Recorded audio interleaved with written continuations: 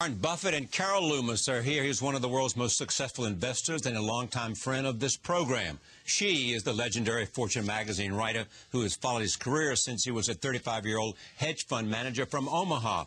Back in 1966, she couldn't even get his name right. When Carol Loomis made the first mention of Warren Buffett in Fortune, she spelled his name with only one T. It was an unlikely start to a beautiful friendship and to Fortune's coverage of the man who we have come to know as the chairman of Berkshire Hathaway. Tap Dancing to Work is Carol Loomis's new book. It is a collection of articles telling the remarkable story of Warren Buffett. It is also a story about friendship. I am pleased to have them together at this table. Welcome. Thank you. It's so good to have you both been here separately, but to have you together is terrific. I want to talk about the book and about the career and about Fortune magazine and the relationship. But first, this morning we all got up to read an op-ed by you called A Minimum Tax for the Wealthy. And you start off by saying that most investors if it's a good deal, they're not going to be upset about the fact that they're going to have to pay some tax. Every investor I know. I'm 82 years old, and I'm looking like Diogenes. I'm out there looking for that investor who says, I think I'll pass on this chance to make a lot of money fast. If it's a certain deal, I'm going to pass because Charlie, the tax. I'm going to call you tonight at midnight. I'm going to be panting, and I'm going to say, this is the best idea I've ever had. And are you going to say, how much will the tax I have to pay? I don't think so. Here's how you end the article. You say, in the meantime, maybe you'll run into someone with a terrific investment idea who won't go forward with it because of the tax he would owe when it succeeds. Send him my way. Let me unburden him. That offer goes to all viewers. You start that, but you have a serious purpose here. Sure. What is the minimum tax that you think ought to be done today by Congress and not wait for all the time it might take and all the deals it might take to reform the tax code? I think on incomes of over $1 million, that the excess over $1 million should be have a minimum tax of 30%. As you know, they're talking about bringing the top tax rate up to 39.6, and right now the tax rate's 36. So if you make from $1 million to $10 million, a minimum tax of 30%. On the million to 10 million, right. And then over 10 million, 35%. And the reason I'm suggesting that is because the 400 highest taxpayers in the most recent year, we have figures for 2009, who had average incomes of $202 million. Half of those people paid at a rate below 20%, a quarter paid at a rate below 15%, and believe it or not, average income of $202 million paid nothing. I mean, they were members of Romney's 47%. I mean, and I suspect he got their vote, but they're just a bunch of moochers, You think that they voted for him, did they? Yeah, but well, we've conducted a survey 3 times in my office in 3 different years, and the office has between 16 and probably 21 employees during that period. And each time, my tax rate was considerably lower. I'm talking about payroll taxes plus income taxes, considerably lower than anybody else in the office. And these people made various incomes. And the tax law, in many cases, is not progressive. I think the tax law should be progressive. I think that when people make 15 or 20 million or 200 million and pay a 10% rate, I think something should be done about it. That people step forward and say, well, that's because most of the income comes from dividends, which is taxed at a lower rate.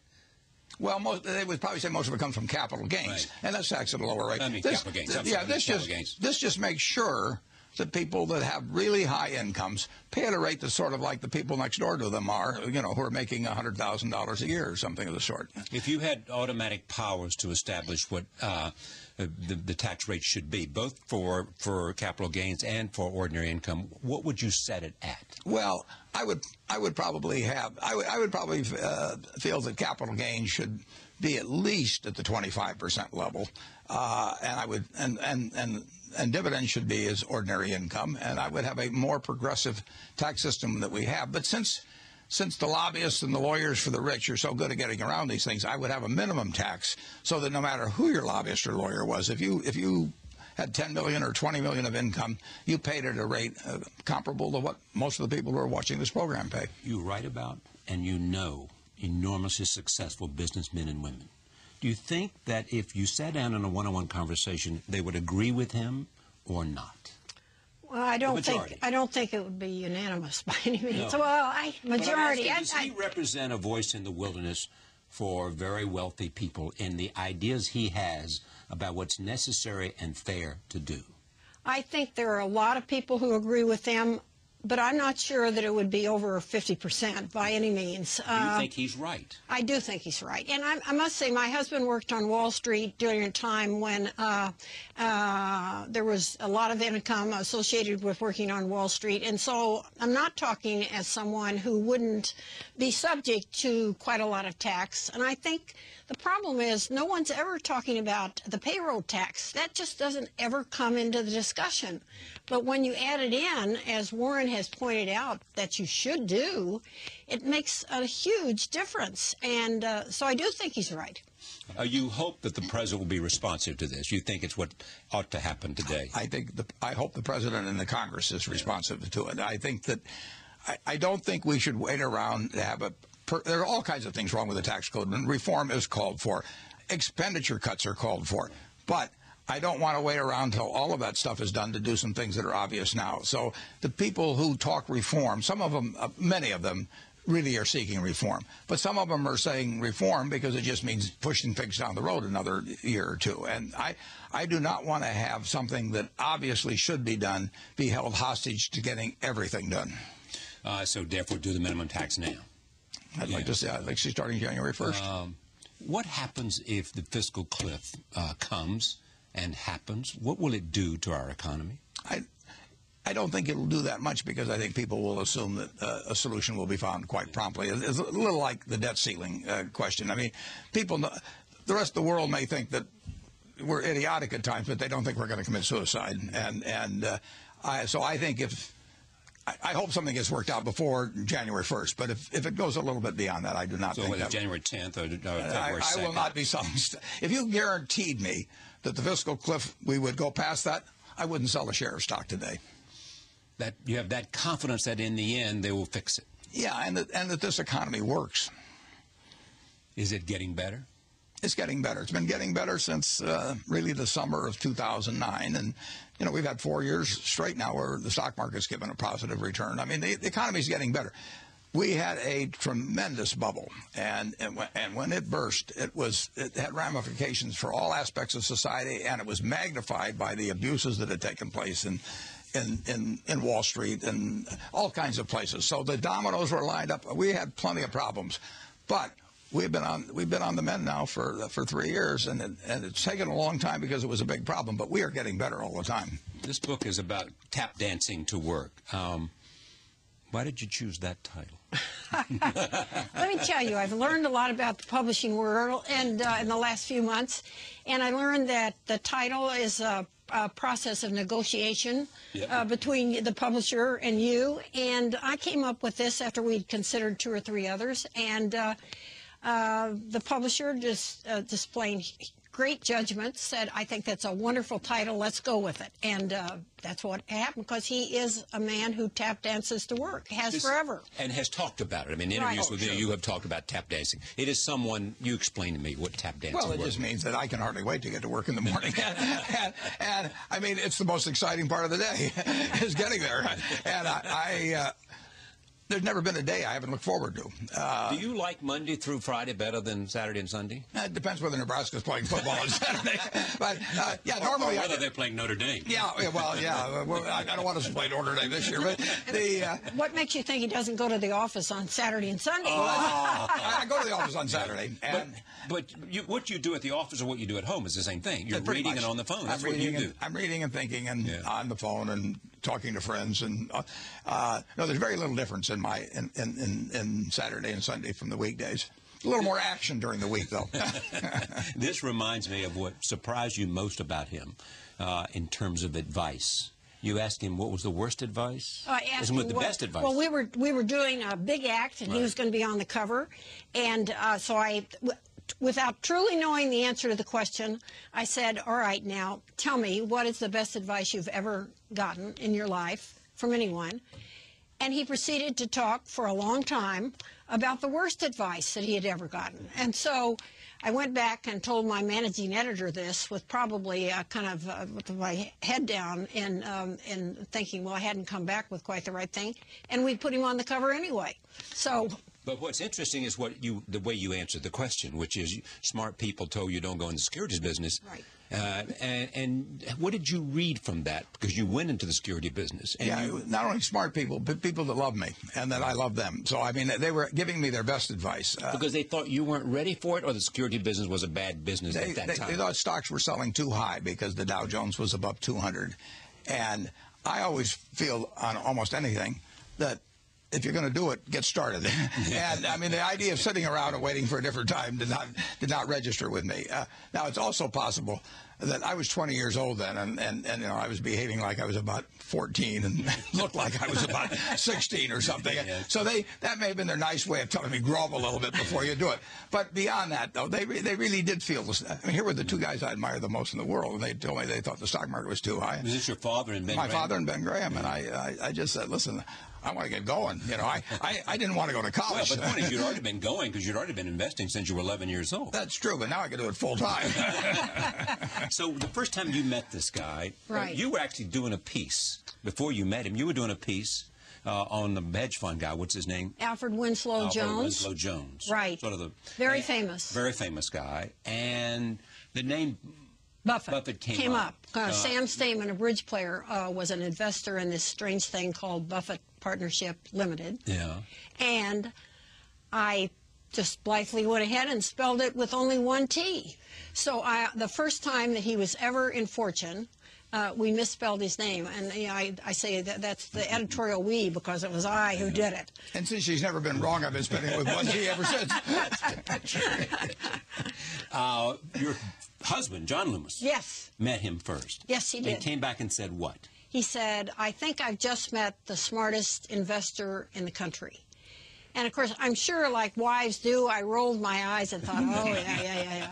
And then I met him with his wife, first wife, Susie, and I realized how terribly impressive he was. And from that day forward, I thought that, too. I never had before Berkshire Hathaway. Well, he'd taken over Berkshire Hathaway, but it was, nobody even knew the name. It was totally insignificant.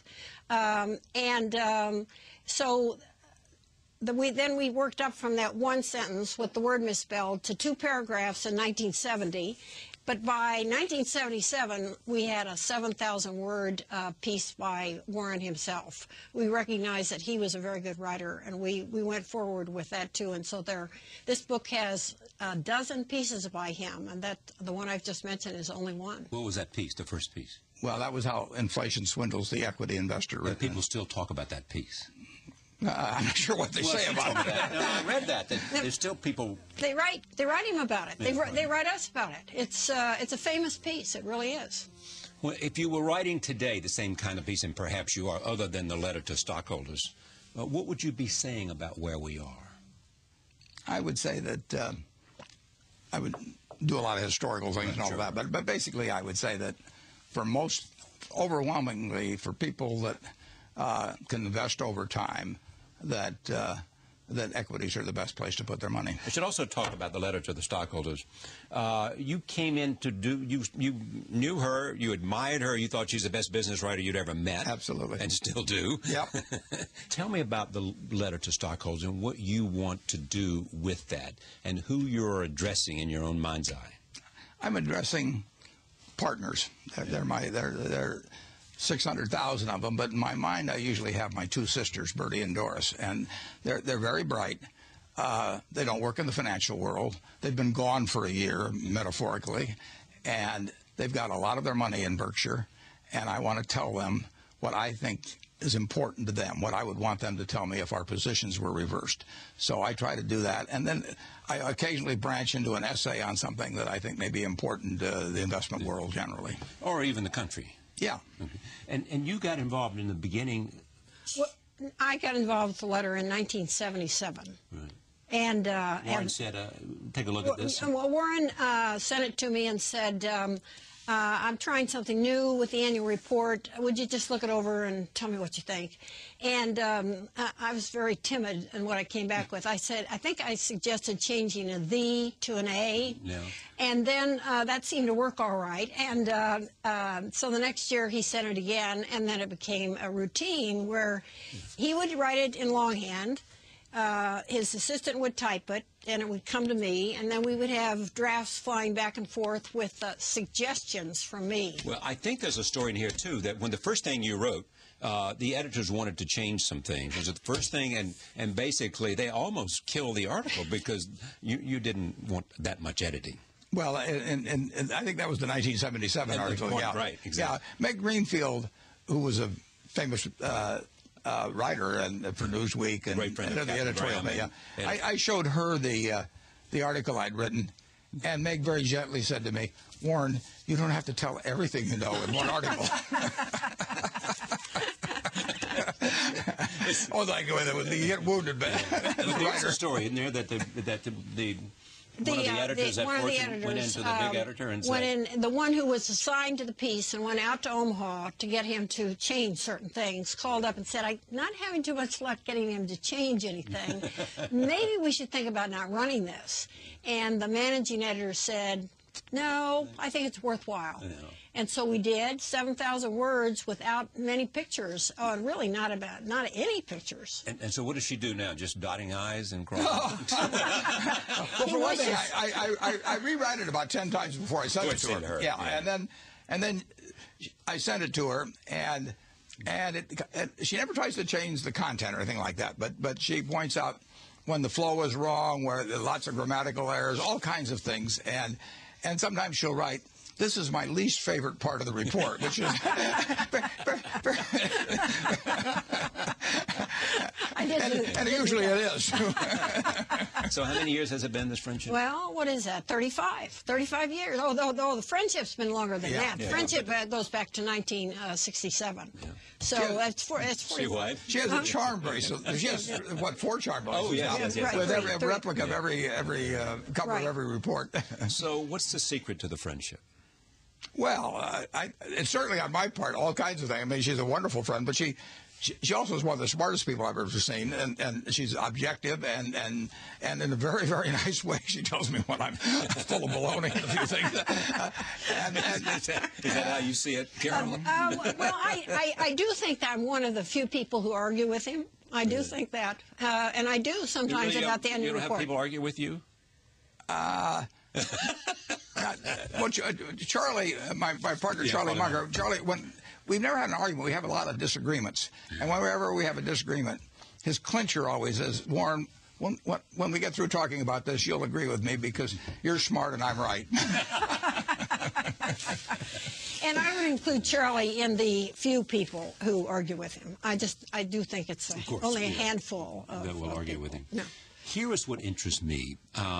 Why does he have the record he does? And you have said in a conversation with me, he understands how to look at accounting statements and find the telling point, and That's maybe true. in a footnote. That's true. So that he'll see opportunity and see the future. He will. He has an ability to do that I think is matched by very few other investors. And he has this broad, extensive knowledge of business, and I think maybe I said this to you, so when something new comes up, he has a frame of reference in which to place it. And then he adds this rationality that I really think just a handful of investors. Well, he doesn't let emotion take over when he's considering whether to buy. He goes at the decision in a very rational way.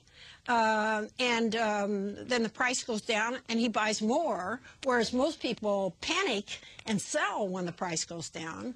And he just is, he's extremely disciplined in the way he thinks about investments. This will take a long time to explain, but how is it that you know value so well? So that if it goes down, you know the value hasn't changed, so you buy more. And so that you know the value, so you're not going to pay a nickel more than the value you see. I only get into situations where I do know the value. There's thousands of companies whose value I don't know, but I know the ones that I know, And incidentally, it isn't. You don't pinpoint things. I mean, if somebody walks in this door now and they weigh between 300 and 350 pounds, I don't need to say they weigh 327 to say that they're fat. See? So if they're in that zone, you know, I'm fine with it. And but I also know that there's all kinds of companies that I can't figure out. So I don't. So I do know. I usually know when I'm dealing with companies that I understand, and then I do. Accounting is a language, and it's a language that I like. And a language you not only understand but like. I like it, yeah. I mean, it speaks to you like music speaks to you. It really speaks to me, and when it speaks in a false voice, I can detect that sometimes too. So, you know, I mean, it's, you know, it is almost like playing music, you know, when you look at an accounting statement, and it's not true of all companies. It's not true of all companies at all. But you don't have to be right about. I don't have to be right about the ones I ignore. I mean, so when you see a footnote that says something to you, you just feel a kind of emotional. It's in the footnotes. You're right. I mean, the footnotes are the tip good off. Or bad. There's the story. There's a tip off there. Yeah. And Carol is very, very good at this, incidentally, herself. Yeah. Well. It's so far down the ladder on this compared to where he is. Let's look at some of the investments at Berkshire. And some of this comes in. You still have a lot of Coca-Cola? A lot. Yeah. You saw the value of that early on. Well, not early enough. I mean, I probably had my first soft drink in 1935, and I didn't buy the stock till 1988. So, yeah, no, I would put me in the slow class on that one. You still have a lot of Wells Fargo and buying more? I've got a lot of Wells Fargo. Yeah. Value there, you saw the sure. And the qualities you look for, management is one. Sure. And some kind of an enduring competitive advantage. Yeah. Enduring being the emphasis. I mean, and I mean, hula hoops were great for a while, or pet rocks and all that sort of thing. Yeah. But I like something where I think I can look out 5 or 10 years and still see the same sort of advantage that maintaining. So you just invested in John Deere. That wasn't me. No. We have two other. Okay. But you know what they're doing, do you not? No, I don't know what they're doing. I don't want to know what they're doing. Why is that? Because you've hired to be sort of your. They manage. They're managing each, I think, around $4 billion or something like that. And you don't want to know what they're doing. No, I don't. They have the responsibility for managing that money. They've got to have full authority. They can't look at me and see whether I'm smiling or frowning over it. And they get paid based on how those securities do. You have said you're hunting for a big elephant. You bet. Yeah, the bigger the better. What qualifies as a big elephant? Well, in terms of our present resources, probably something from 20 billion, maybe up a little bit. High. Well, it would depend on how attractive that elephant was. Not all elephants look alike. Coming to you, Carol, in just a moment. So you're looking around. How will you go about this process of looking for a big elephant? Because you've said that, you know, the trigger is, you got your hand on the trigger. Absolutely. You're ready to fire. You bet. You got the money. You got $45 billion or whatever it is, right? Enough. Yeah. Enough. You got it sitting right there. Yeah. You're prepared to do it. How are you going to find the candidate? Well, if you're talking about buying an entire business, which we're talking about in this case, I'm familiar with all the companies when you get to that size. Yeah, I mean, I've been to the elephant ground. I've seen them all. And you know, so it's really a question of when somebody at the company, the CEO, the board, is actually thinking about doing something, and then I can tell very quickly. Oh, you know whether they are open to. Oh yeah, whether the initiative really has to come from them, because. You know, Coca-Cola isn't for sale. Wells Fargo isn't for sale. 99% of the companies are not. IBM's not for sale. Sure, and so, and I know the universe of companies of this size we're talking about. And if I pick up the phone one day and somebody says, you know, we've really been thinking about things and we feel that we do better as a part of Berkshire, I'm ready to, you know, hop This on is the what's plane. amazing, don't you think, Carol, is that a lot of the companies that have come to Berkshire Hathaway, they wanted to be there. That's right. You know, that's they absolutely make right. a phone call. I'm thinking about the Israeli company. Yeah. Somebody says, Mr. Buffett, could I come to Omaha to talk to you? Right. And you're pretty quick on the draw to figure out whether you want to go forward. 5 or 10 seconds, yeah. Talk about that. Well, Because mergers he does make up his mind in literally minutes, if not seconds, as to whether this is something he wants to consider further. And he will, within that much time, say to the guy on the other end of the phone, well, I'm interested, or, well, I don't think this is for us. Yeah. And he knows, he's seen this great universe of companies, and this is what I was talking about. He brings his frame of reference to it and knows that this company has nothing of a kind of eternal nature to offer, like Coca-Cola has something eternal to offer. You also get in this book about biggest mistakes, right? I do. What's the biggest mistake this guy's made? Well, Warren himself would say that there are acts of omission where he has known that he should buy a stock and hasn't bought it. One of that he cited there is Fannie Mae. This is before Fannie Mae got into trouble. Bad name, right? That's right. But he would have gotten out, I think, but he did get out of Freddie Mac, which was a case where he bought a lot and did get out at the right time. And so the biggest mistakes, well, a couple of times he's been hurt by people who erred in the way that they acted. There's just no question about that. Well, the person I'm thinking about had done a remarkable amount. David Sokol had done a remarkable amount for Berkshire Hathaway. And so I don't think it was something that Warren could have known, that presented with a certain set of facts that David Sokol acted in a way that didn't work. I bet you asked yourself that question, didn't you? Yeah. You did? Yeah. How could I have not seen? I don't know the answer. You don't know. No. You review it in your mind, you don't know. And he did a lot of good things for Berkshire. Yeah, of course. Yeah. But you've said the hardest thing to do, and it doesn't happen that often, is to fire somebody. Yeah, it's absolutely miserable.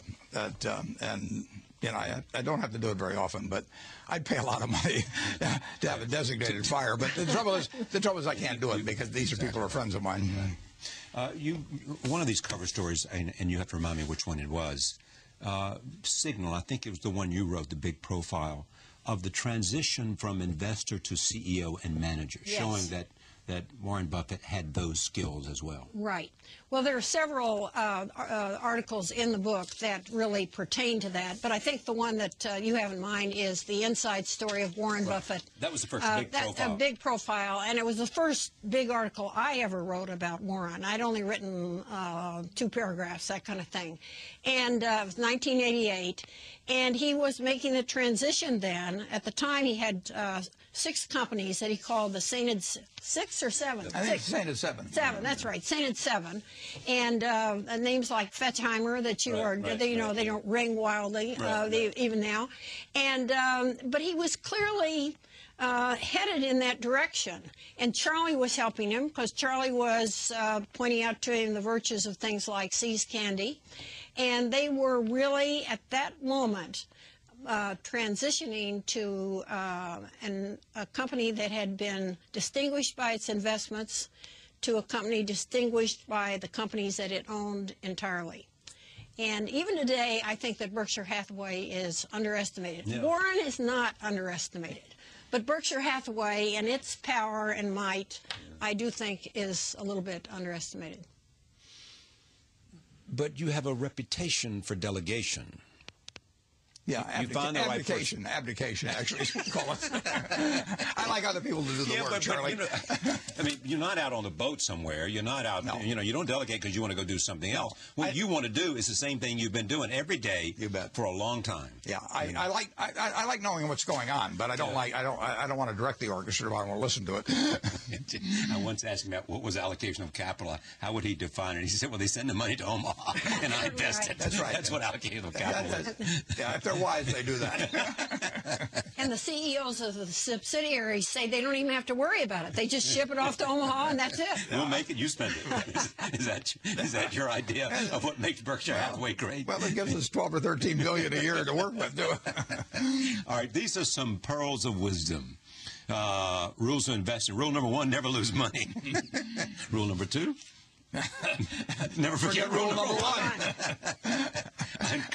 And career advice, I think this is very important. I always tell college students to take the job that you would take if you were independently wealthy. You're going to do well at it. Right. You and I, that's right. True. That's absolutely true. And you know that in most companies, merit is recognized. And so what you need to do is to get into a company and show how good you are. And you will get pushed up. That's exactly what I said. Charlie, I moved to New York when I was 23. We had a child. We had another one on the way. And I took a job with Ben Graham, who was my hero. And I did not know my paycheck until I got my pay until I got my first paycheck. I never asked what the salary was. I just knew I would love the job. Mm-hmm. He and your dad still remain the people who had the most influence on you.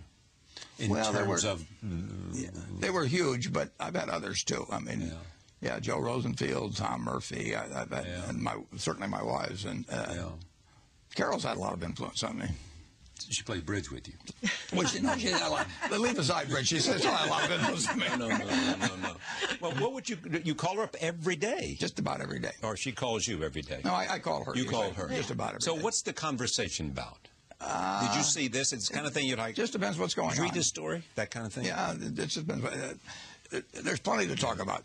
Right, yeah. big business events. We hadn't been so busy with your the show book. last night. I mean, right. Which you've seen the next morning when you're working out. This is another thing. The internet won't change chewing gum. When I look at the internet, I try to figure out how an industry or a company can be hurt or changed by it, and then I avoid it. Right. Take Wrigley's. I don't think the internet is going to change the way people chew gum. Right.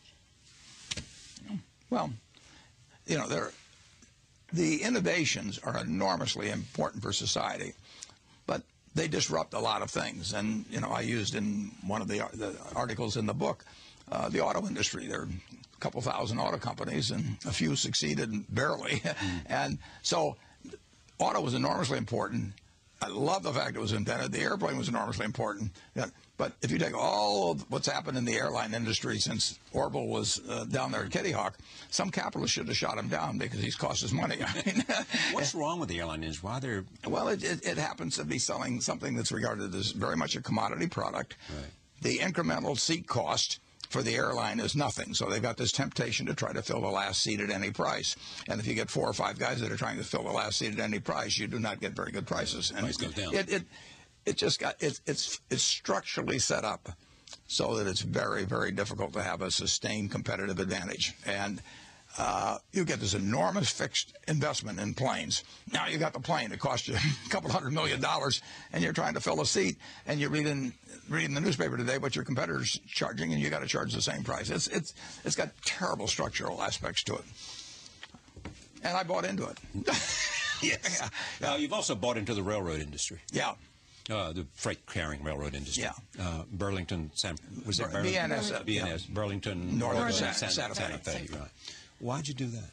Well, the railroad industry carries 42% of all the tonnage intercity. It carries carrying a ton of cargo 500 miles on a gallon of diesel. I mean, it's an enormously efficient way of moving things.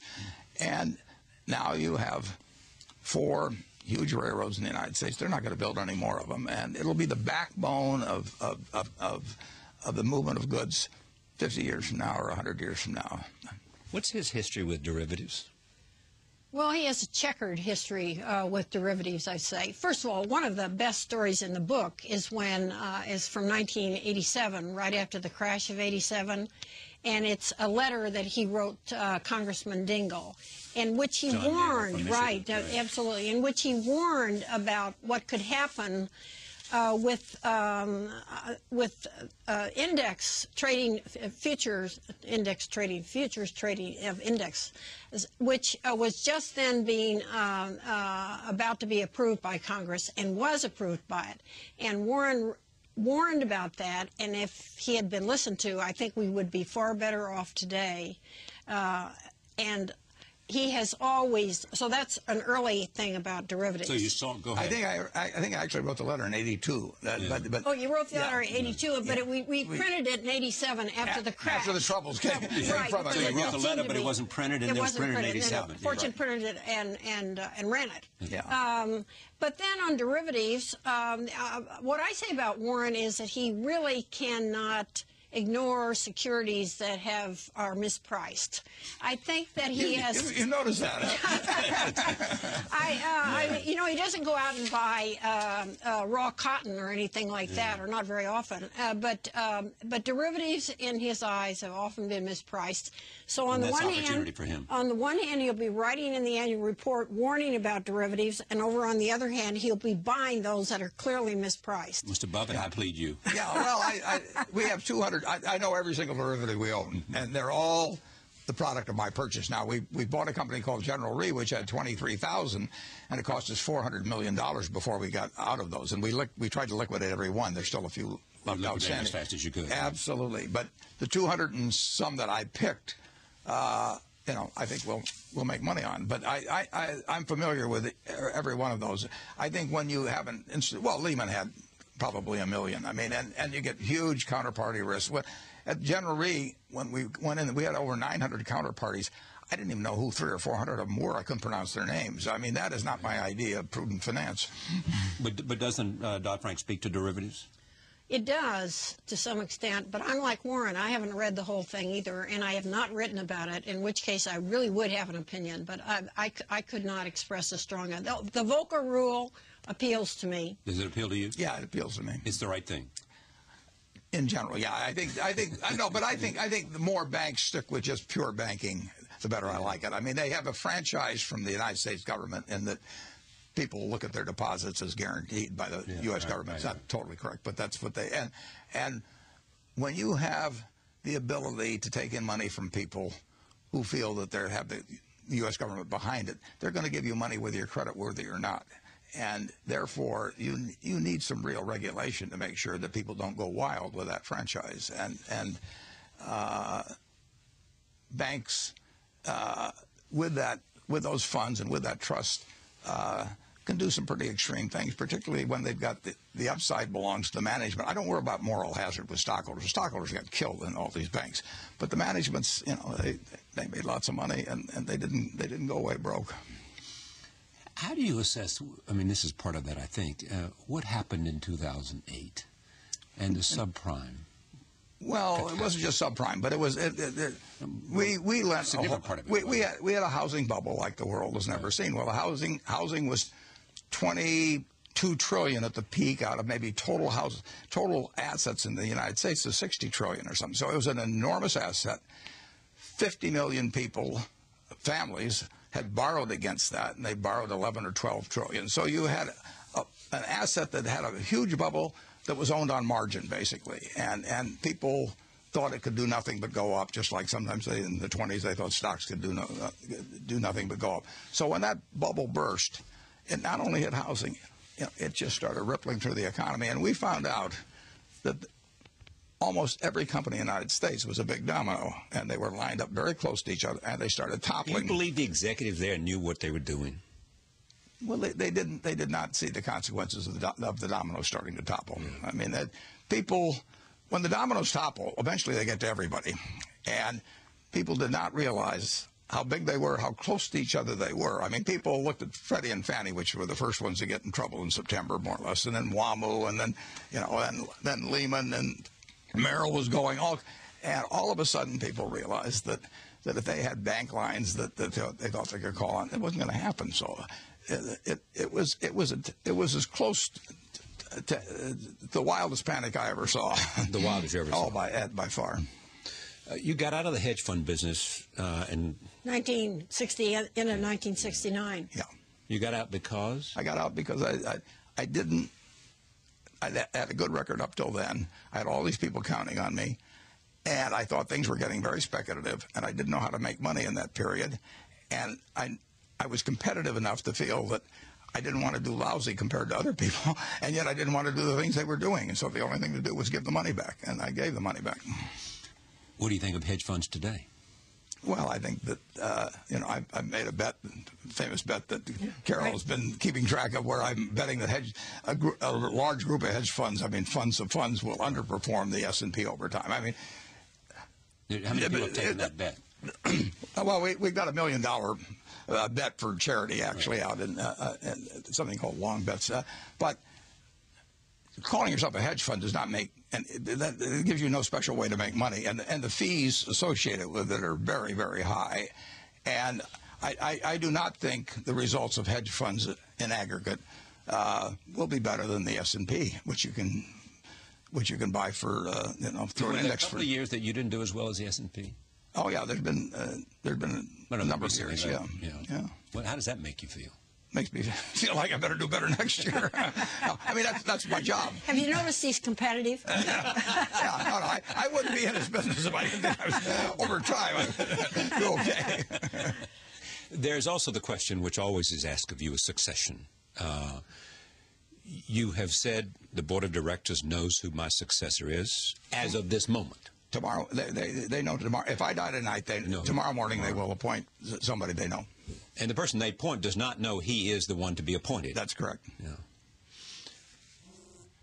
And will the role be the same role that you have? No, it'll be half my role. It will be running the businesses, and there will be Todd and Ted, these fellows that come on. They will run investments. They will run investments. My job will be split. Was running the businesses as important to you as the investment aspect of it, which you grew up on? Oh, running the businesses will be more important over time, sure. No. It is right now. Does it have the same psychic income to you? Yeah, running the business has more psychic satisfaction. This friendship with Bill Gates, you and I have talked about this many times with you and with Bill, but for this audience at this moment, from the moment that you two had dinner together at Bill's mother's house, and Bill's father started asking questions about what was a quality they most admired, and I think Bill said focus. And yeah, we both answered focus on that. Focus, yeah. Right. And then you make a decision that, when it came time after Susie's death, that you wanted to do what she would have done to make a huge philanthropic contribution. You chose Bill because you thought that the Gates Foundation did it right. I chose 5 foundations, but the Gates was the largest one. Yeah, big one. But the friendship itself is born out of what? Well, it's like with Charlie Munger or anyone. I mean, you find the other person very interesting. You find them trustworthy. I mean, you have a good time with them. But it's important to point out that there are 5 foundations, and I've just doubled what I give to each one of my children's foundations. So they have over $2 billion each there. But they couldn't scale up the same way as Bill. He was already operating on a scale. And the amount for Bill's foundation was more than $30 billion. Yeah, it would be, and it's probably still about the same. It's 5% of a declining balance. So if the stock goes up more than 5% a year, the amount actually keeps increasing. What is it, knowing this man as long as you have, shared as many conversations you have, what are you curious about with respect to him? Well, I don't see how he has as much energy as he constantly has. I think he draws energy from being out, like talking to you. He's amazing about that. I worry about my getting tired while he's just out there just running around all the time. What am I curious about? Well, I wonder what he thinks in his innermost thoughts sometimes about some of his maybe not perfect investments, but I'm not curious about a lot because I know an awful lot. She knows every chapter of the book. Believe me, no, she knows it all. I know a lot of it. I know you do. And doing the book, as a matter of fact, kind of refreshed everything that I knew. Yeah. There is this item too. Berkshire Hathaway has overcome General Electric. It is now the 6th largest company in terms of market value, market cap. I haven't looked, but that doesn't surprise me that it's in that area. Well, does that mean anything to you? Well, it means. I bet it does. What means? I bet it does. What means something is having it outperform the general market over time. I mean, my job. Is to do better for my investors than they would do if they were doing it themselves. And since we retain all the earnings, we've gotten very large, but we'll get a lot larger. When you first met him, I think Berkshire Hathaway is $22 a share, something like that. That's right. It is now $130. I don't know what it is today, but $130,000 a share, and that's the same stock, $22 to $130,000. Class A stock. It's remarkable. Let me just come back to the nation's health and Sure. the global economy. Europe? Europe is still drifting downward to some degree. I mean, we have businesses that operate worldwide, and actually, Asia's coming off, the best rate of growth, but they're coming down somewhat. Europe They're has no been longer in double digits. Europe has been sliding, for some time. And the U.S. actually is, I would say, is strongest relative to where it was 6 months ago or 9 months ago.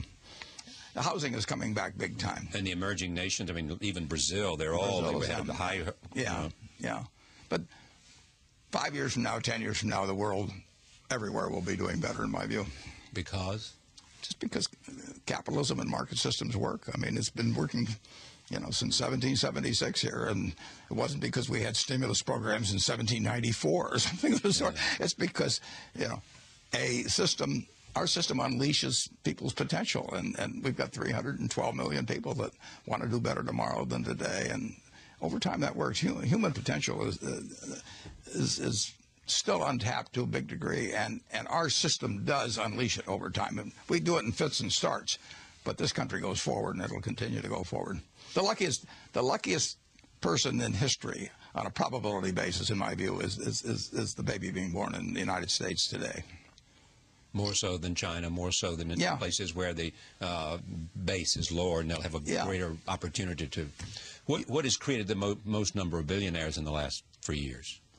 Well, I don't know about the last 3 years, but the finance created a lot of them. Yeah. And I would say that relative to their contribution to society, a disproportionate number. Yeah. Well, that's the point that made. I mean, that some people argue that the financial sector is too large a percentage of our economy. When you get a huge capitalistic system, just the crumbs that fall off the table can make people very rich, particularly if they're very good at getting other people to hand them their money, and if they get favored tax treatment and a bunch of things. I said a long time ago that if you want to get rich, per point of IQ and per erg of energy, just hold your nose and go to Wall Street. Well, there's a certain truth there. That doesn't mean they're terrible people or anything like that. It just means the payoff there is so much greater relative to what you bring to the party than it is in most aspects of society. Take journalism. You're buying newspapers, community newspapers. Yeah. Is that simply because you had an opportunity to buy from that particular company, a number of them, or you believe in something, or simply this, like Rupert Murdoch, is in your blood? Well, it's in my blood, but I won't pay a price that reflects the fact that it's in my blood. Have you ever paid? I mean, I believe you could argue that Rupert, for example, would buy something because he had to have it. That's right. And pay more. That's right. Believing that he could make some kind of efficiencies, and he'd still have it. Yeah. Have you ever done that? Ever paid more than you? No, I wouldn't do it in Berkshire Hathaway. I might. That's what you owe to your stockholders? Yeah, I mean, it's their money. That's why we don't take an editorial. I don't dictate an editorial position to the newspapers. We had. I voted for Obama. We have 12 newspapers that endorsed. 10 of them endorsed Romney, and I'm the CEO. But 2 papers endorsed Obama, who I voted for, and 10 endorsed Romney.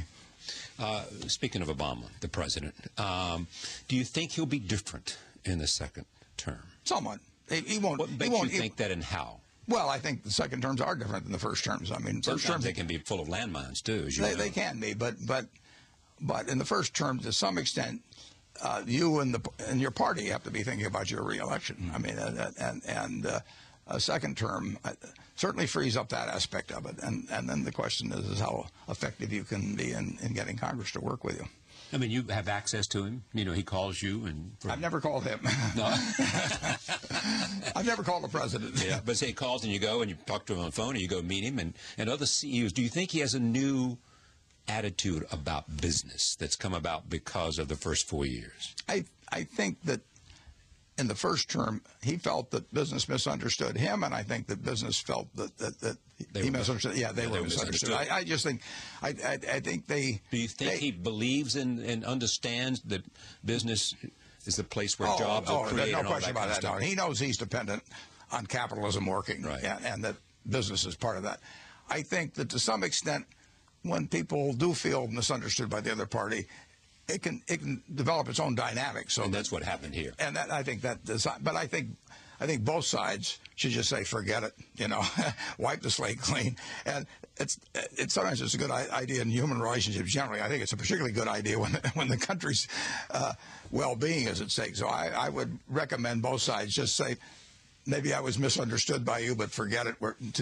We work together going forward. But do you think he wants to do that? Oh, I think he wants to succeed big time, and I think he will, and I think the economy will be a help to him. But I think I mean, that doesn't mean, you know, neither side can roll over in terms of the things they feel strongly about. But I feel the rhetoric certainly should be very civil all the time, and I think that you look for ways to work with each other. Would it send a big signal to the country if he would appoint as Secretary of Treasury someone like Jamie Dimon or Jamie Dimon? Well, I think that might be a big signal. Mm-hmm. Appointing Jamie Dimon as Secretary of the Treasury. Well, I think Jamie Dimon actually would be. I think he'd be terrific because I think he. If we did run into problems in markets, I think he would actually be the best person you could have in the job. He knows as much about markets as most people. And I think the world leaders would have And so when you see a problem that's like Jamie's had with London and the whale and all that, what do you mark that up to?